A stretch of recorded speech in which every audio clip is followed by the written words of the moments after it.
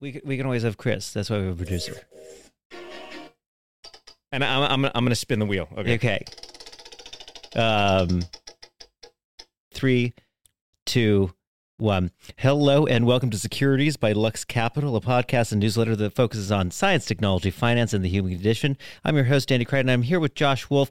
Josh, this has been the craziest week. I was on vacation for 3 weeks in late April, came back this week, and what the hell happened? You were Rumpelstiltskin. I mean, you basically went to sleep. You came back.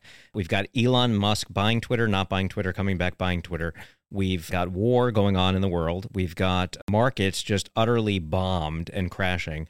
We've got all of the crypto true believers looking at the okay boomers and suddenly saying, okay, maybe they were right. You have this crazy phenomenon of denial, anger, bargaining, depression, and acceptance.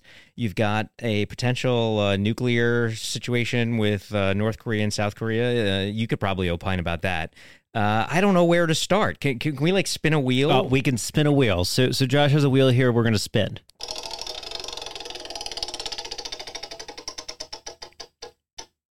Oh, okay. We got South Korea. It's apropos. Okay, so we're going to start with South Korea. What is going on in South Korea? First of all, how was the food? The food's amazing. I mean, I got to tell you, the country opened April 1. Quarantine is gone. The country's curfews are going away. People can actually meet in groups of larger than 4. So it was quite the party, unlike anything I've seen in the last 10 years of being there. And a lot's going on. So a new president this week, Yoon Suk-yeol, has just come into office, conservative. It's going to change quite a few things from the previous liberal administration. But one of the big changes that's happened in South Korea in recent times is the popularity of nuclear weapons. Not the kind of thing you'd like to hear about in world politics, but a majority of South Koreans now believe that their country should pursue a nuclear weapons program in competition with North Korea, which obviously has had nukes for the last 15, 16 years. I've heard this, by the way, that it's basically K-pop and nuclear. These are the two most popular things in Korea. Right, exactly. Well, but both are shiny objects, let's just say. No, I mean, obviously, South Korea has always had a very productive nuclear sector, one of the largest nuclear energy industries, export a lot of nuclear power plants to the Middle East and other regions of the world. But now it's pursuing the weapons side. What they're looking at is a bad neighborhood, a rise of China, still very deleterious relationships with Japan. And so, they want that power to say, we're in control of our own destiny. We have the nuke. I think it's one of those things where obviously the U.S. does not support this at all. We have the largest army presence anywhere in the world located in South Korea. And so it's a very, very challenging situation. What is the likely resolution here? You've got somebody to the north who basically has a main export, which is the fear of using nuclear weapons. What is the likely next evolution here? Traditionally in Japan, obviously there's a lot of sensitivity with nuclear weapons in Japan because of Hiroshima and Nagasaki. The U.S. has confidentially and quietly always held nuclear weapons on Japanese territory without the Japanese having control of it. So that was always sort of the compromise, is you had the nuclear shield without any sort of acknowledgement from the LDP or any of the other political parties in Japan. You could imagine something similar, maybe a little more publicly in South Korea. I actually think the South Koreans want their own. Regardless, they're never going to announce they're going to do a program, but I could imagine similar to the North, where they're just sort of testing it in a couple of years. They're going to be very close to this. They have a lot of nuclear engineering talent ready to go. I expect them to sort of quietly pursue this in the background, maybe with tacit U.S. support. Do we think this is going to be a contagion? I mean, clearly there's already criticism that the election of Ukraine to decide to give up their nuclear weapons in the past was basically an invitation for an aggressor in the case of Russia. Do we see other countries starting to say, you know what, we're joining the nuclear club too, and then we have global rearmament? Well, if you go back to, a couple of decades ago when the Nuclear Non-Proliferation Treaty was signed, I mean, the goal was to ban nukes all around the world. The Soviets had it, the U.S. had it, China had it, but the long-term goal was to reduce stocks and to get rid of them entirely. And since then, a lot of folks have joined the club. Israel has joined the club, confidentially now, I think a little bit more publicly. India has tested weapons, Pakistan has tested weapons, North Korea has tested weapons, France and the UK have them. And so at some point you have to realize there's a dozen countries. There's clearly another dozen that are likely to be right behind them. You have Brazil, obviously South Korea we're talking about. Australia's not pursuing one, but you could imagine maybe as they feel more pressure on China to protect basically a continent landmass with a group of, a couple 100,000 people. I'm exaggerating, but a very small number of folks. There's just more and more folks who want access to them. So to me, the non-proliferation goal has been entirely thrown out. And we're in this new world where it's like, look, similar to how drones are changing warfare, the cost of these programs, I think, are decreasing as well. You can have one for very little price. And so, when you think about the next 20, 30 years, it's actually very scary, in which, you can imagine many, many actors, many factions having these sorts of weapons of mass destruction, and they're proliferating very widely. All right, I'm going to spin the wheel. You ready? Let's see what we got next.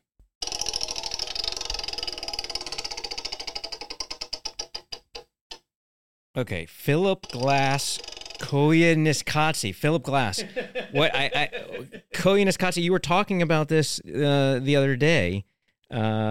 I remember this movie. This is like the 40th anniversary of Koyaanisqatsi. That is true, yes. What is this word that I'm saying? Right. So 1982 experimental film, Koyaanisqatsi, famously an early work for Philip Glass on the music. The producer himself created a trilogy of films. It's a dialogue-free film, so that's where the experimental label comes from, because there's no dialogue. But it's a visual representation of California, the bucolic landscapes. You see mountains, you see streams, you see birds. Everything's in balance. It's this ecosystem. It's very natural. It really comes out of that kind of 1960s, vibe of hippies.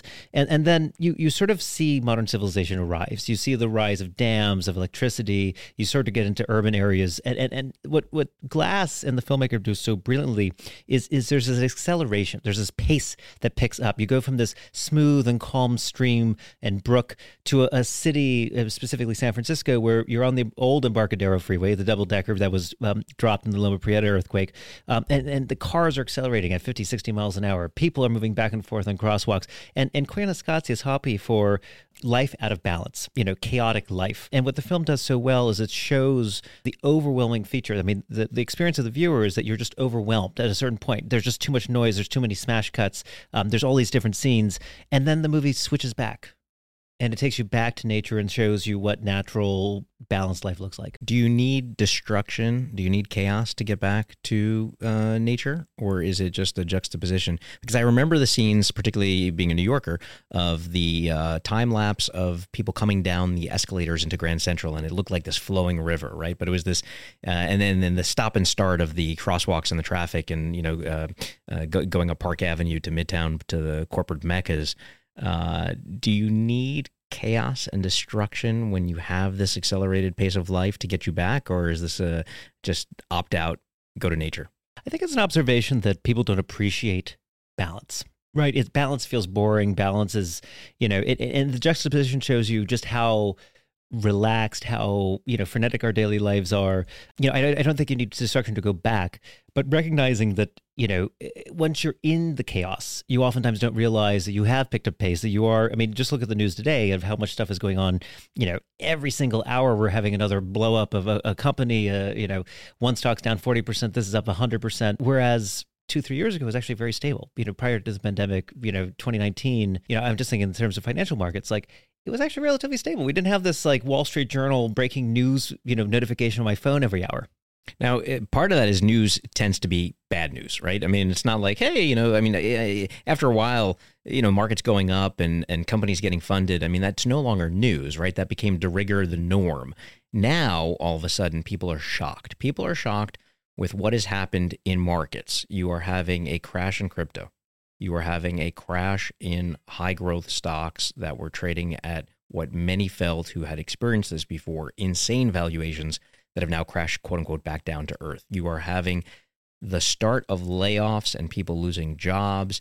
There's a palpable sense of confusion and shock and fear, which was totally absent in the past, arguably 10 years. What do you think right now, this moment? You've seen this before. We've lived this before. What do you think is defining this moment right now with this younger generation that has never seen this? Well, you're going from the diamond hands and the champagne, on Rolexes to, my wallet is empty, I'm broke, I have massive red in my accounts. I love that meme, by the way, that was sent around, which was the 3 workers inside of the fast food chain that were like, welcome back, diamond hands.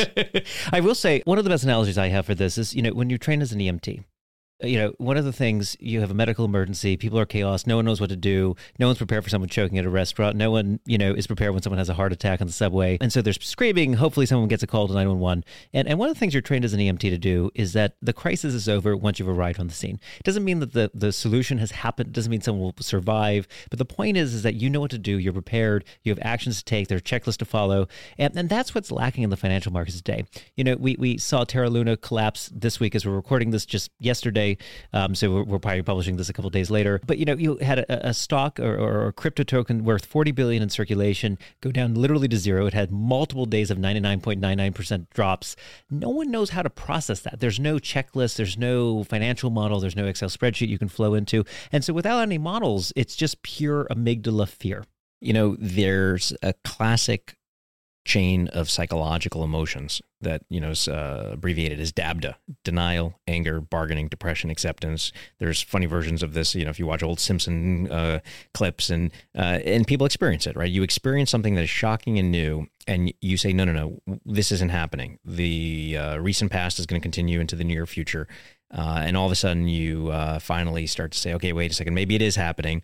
And it's making me really mad, right? And so I actually think that right now people are in a denial moment. They do not want to accept that what just happened. And if it did just happen, fine, it's going to come back. And you are seeing people that for the past 5 years have basically made money. It has worked. They have been rewarded psychologically every time that a stock went down by the dip, to the point where it was a joke, just buy the dip. And it worked every single time. Even if it was like almost sarcastic or ironic buy the dip, people were buying the dip and it worked every time. Now people are buying the dip. It's not working. The dip keeps dipping lower.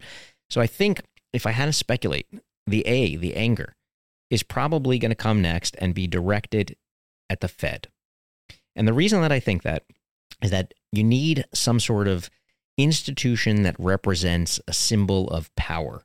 You go back to the last crisis, 2007, 2008, you had the Occupy movement in late 08, 09, Zuccotti Park, downtown New York, and you had, interestingly, left and right unified against the banksters on one side and the profiteers, on the other, and you had the Tea Party right on the other. And so the left and the right were sitting there, in this otherwise park that normally had, homeless people and Skid Row, rallying against the system and whatever symbolically represented the system. I think that you might see an Occupy the Fed movement. Many people don't understand the Fed. They don't know what it actually does. It's got the institutional symbolism of a bunch of white columns. You've got a guy who's the head of it with some shaman priests that are there that help make some decisions. And all they know is that the Fed went into a room, made a decision, raised interest rates, and are hurting poor people who have debt, record credit card balances, and also crash their crypto and crash their stocks. So what happens?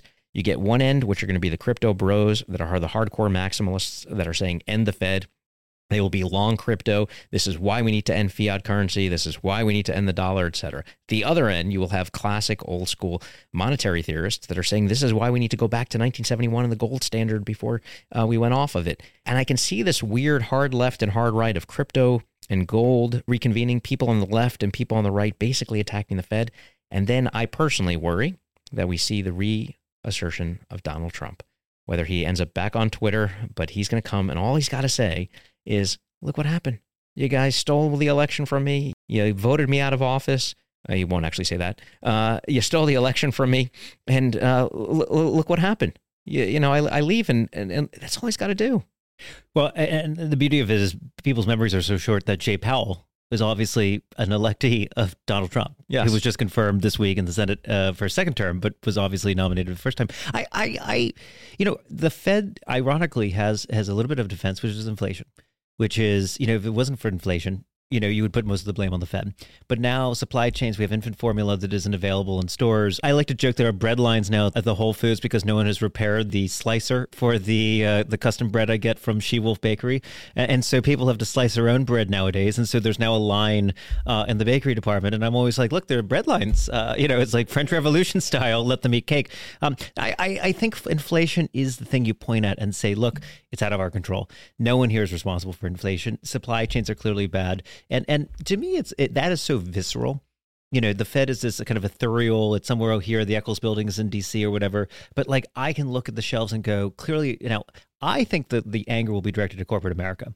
I think you saw a slight example of that with Disney in Florida over the Don't Say Gay bill, where, politicians are now knocking out one of the largest employers in one of the largest states in the country. But if you look more broadly just at the economic issues, I think folks are going to get angry at GM, at Tesla, who are delivering cars. They're going to get angry at the three companies that are supposed to deliver infant baby formula. Guaranteed, we've given you an oligopoly over this market. You're not delivering formula.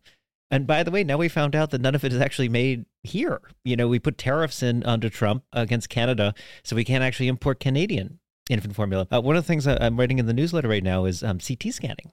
The GE machines need a contrast agent for most of the CT scans, which are produced in a single factory in Shanghai. I mean, so I think what we're actually seeing is there's no resilience. Thanks to the capitalism of the last decade, we've narrowed everything down to a single factory. There's one guy named Bob who's in charge of CT scan contrast agents, so to speak, and it's not there. And to me, that's where the anger is going to get redirected.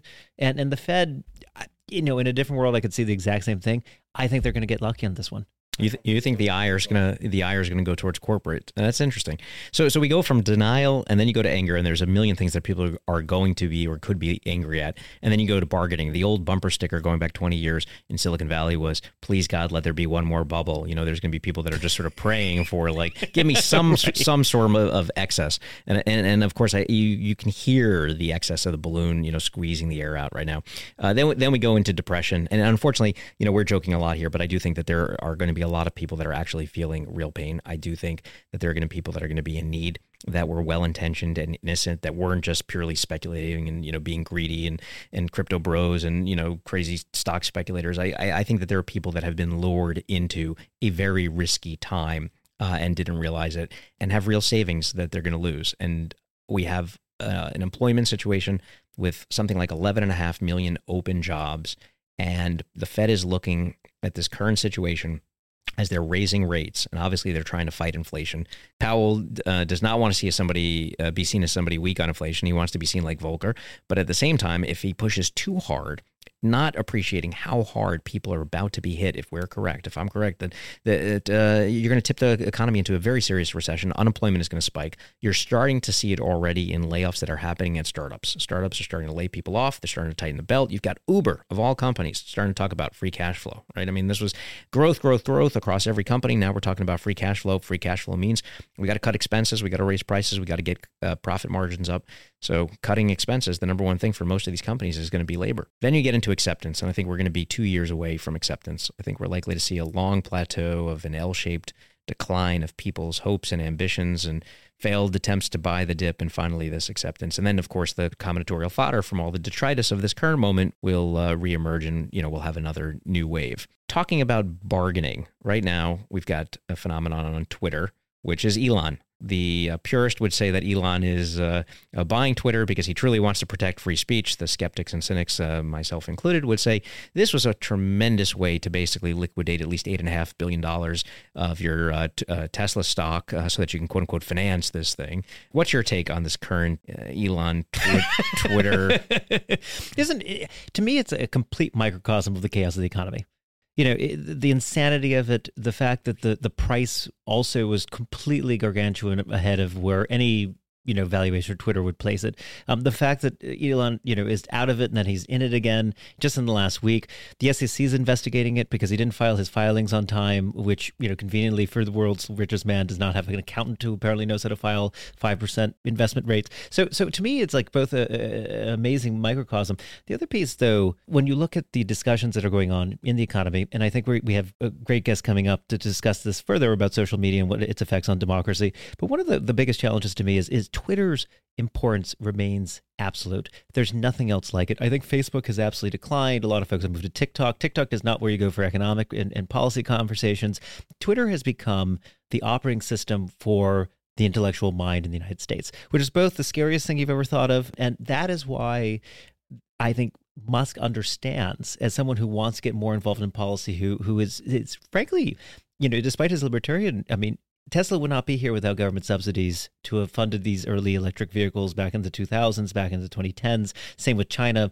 The massive expansion of the Shanghai factories of batteries in China comes from massive industrial incentives. He is probably more attuned to what's going on in policy than almost any other executive. And to me, I think he understands the power of Twitter in that context. So to me, he is selling his stock, and it was convenient. I do think that's why Tesla has gone down 30% this week from a high of 1,000 and change to around 600 and change today. But at the same time, I do think it's a long-term investment to say if you're going to protect your ability to operate in this way, if you still need those incentives, if all that industrial policy still has to work together to actually create the value of this company and actually realize the value of what this stock is worth, I think he's actually playing a little bit of a long game on that one. I am super skeptical. I think that this was a distractionary technique. For what, I'm not 100% sure.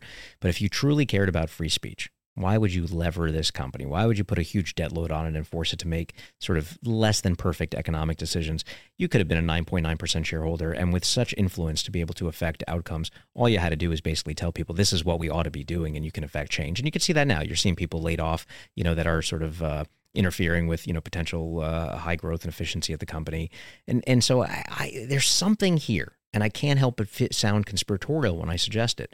But I look at the China angle, 50% of the production is in China, 25% of the profits for Tesla are in China. China does not allow Twitter. But it's just absolutely fascinating, the China angle for Tesla, the free speech piece, the enormity of the debt, the idea of like all this participation from the public in the buyout. By the way, you can participate and own Twitter. You can buy the stock today, right? Right. And something just seems off. So I think you go back 2 weeks ago, the merger arb implied odds were something like 80% that it was going to get done, and went down to like 78%, scooted back up to like in the mid 90s, and now back down.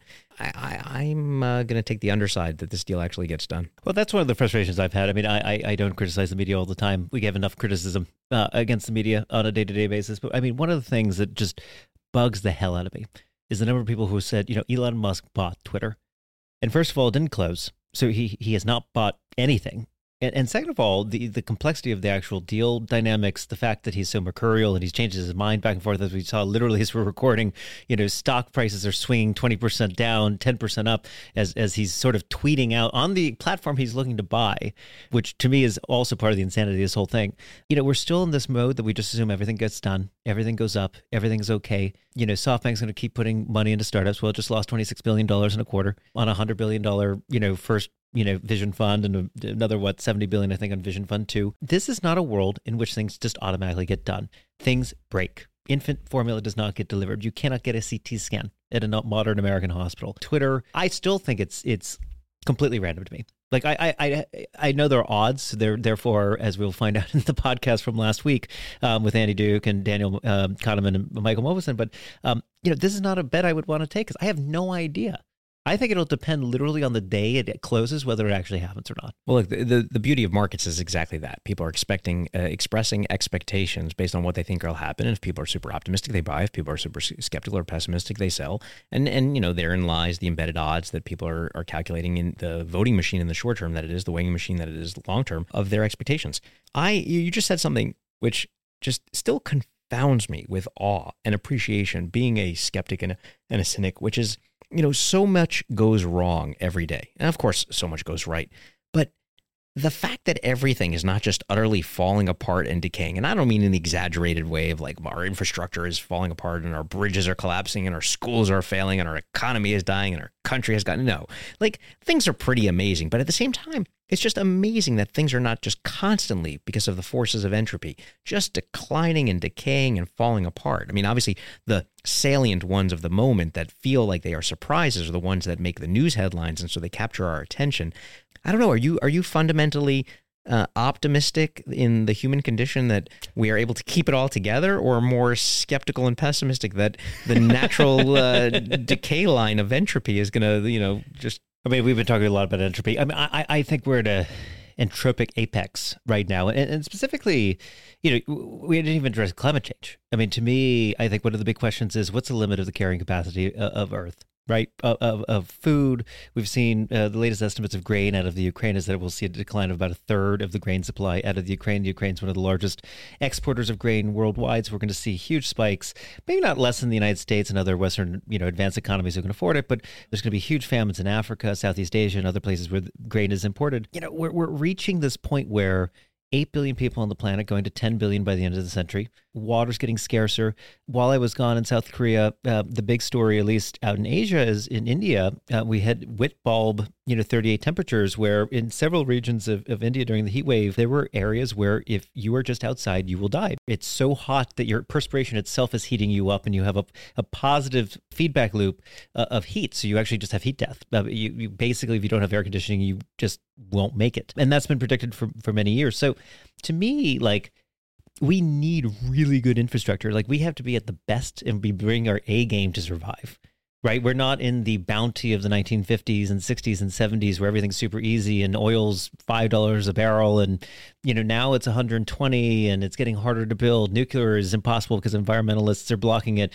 We're down to a windmill, and as a certain former president likes to say, windmills, wee. And that unfortunately doesn't power the economy for 8 billion people. As you say 1950s and going back, I have to ask the question. Some people talk about like the United States versus other countries, but I want to talk about not geography and space. Do more people want to come here than leave? I want to talk about time. Would you rather live at any time or place in the past, or someplace in time in the future? I would choose always the present. That's what my answer to this question is always the present, because for one thing, very mindful and zen of you. And what I mean by that is, first of all, as a gay man, obviously going back in time is usually not pleasant, unless maybe it's like Vienna 1900 would be kind of the one, or Berlin 1920s before some folks showed up in the 1930s. On the flip side, the future. Because I'm a pessimist, I always assume, like, everyone's like, I want a time machine to go to the future. I'm like, for all I know, if you listen to the existential risk folks, it's going to be awful in 50 to 100 years. So I always think of it as like, we're living our best time. We're at the peak of the parabola. We have the best rights. They haven't been taken away. That might change in a month. To me, we're like in this idealistic state where we're as progressive as we're ever going to possibly be. We have the most freedom we're ever going to have, or the most material wealth we're going to have. And everything's going to get harder. I mean, to me, that's always been the compromise historically. Is I honestly think it was so easy. And I think of my parents and grandparents. I mean, obviously the Great Depression was very hard, but the amount of resources and the few number of people who actually needed them. Today, it's billions of more people and less resources. So we have to be that much more efficient, that much smarter, that much more careful. We have to, recycle more. We have to replenish more. We have to be more resilient because we're more globalized. You have pandemics.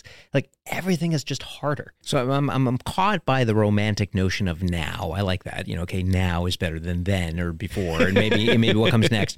But I mean, we know, like, the abundance of people relative to the scarcity of resources is never the constraining thing. I mean, this is the classic, Julian Simon Paul Ehrlich bet. But it is that one inexhaustible resource, which is human ingenuity. It is people figuring out, how do I combine these things with this wonderful thing that is abstract and ephemeral and subject to revision, which is knowledge? How do we take the silicon dioxide that is in sand, which has some utility, as being used as a sandbag against water infiltration, and then melt it and turn it into glass, or melt it further and etch it into semiconductors. It has always been about the recipe and the knowledge and the know-how that we apply to the material world around us, even as it is in its infinite finiteness. Well, look, all of civilization is a fight against the second law of thermodynamics, yes. Right? All of it is a fight against entropy. Everything is about destruction. Destruction is 100 times, 1,000 times easier than creation. Yes. It takes a decade to build a castle. It takes, a day for an invading force to wipe it out. And so I agree with you. I'm a huge fan of the population bomb. Bad timing.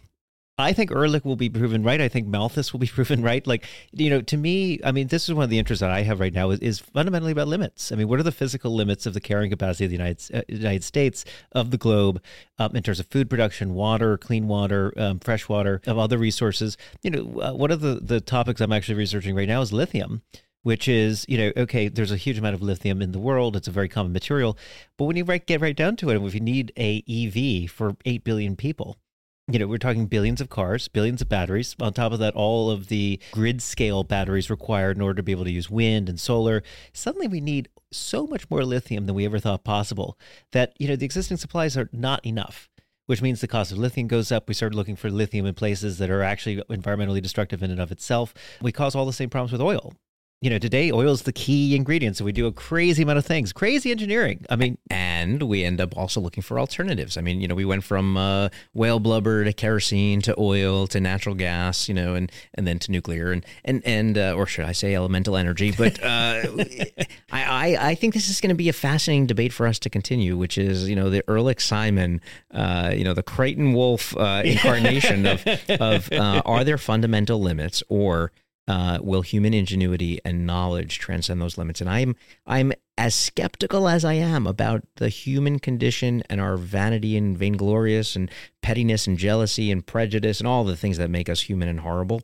I'm very optimistic about people's selfish motive, ambition, status-seeking drive to solve problems and get fame or money, and they will figure it out. I don't know who they are. That's our job to find them. But I'm convinced that they will figure it out and transcend limits.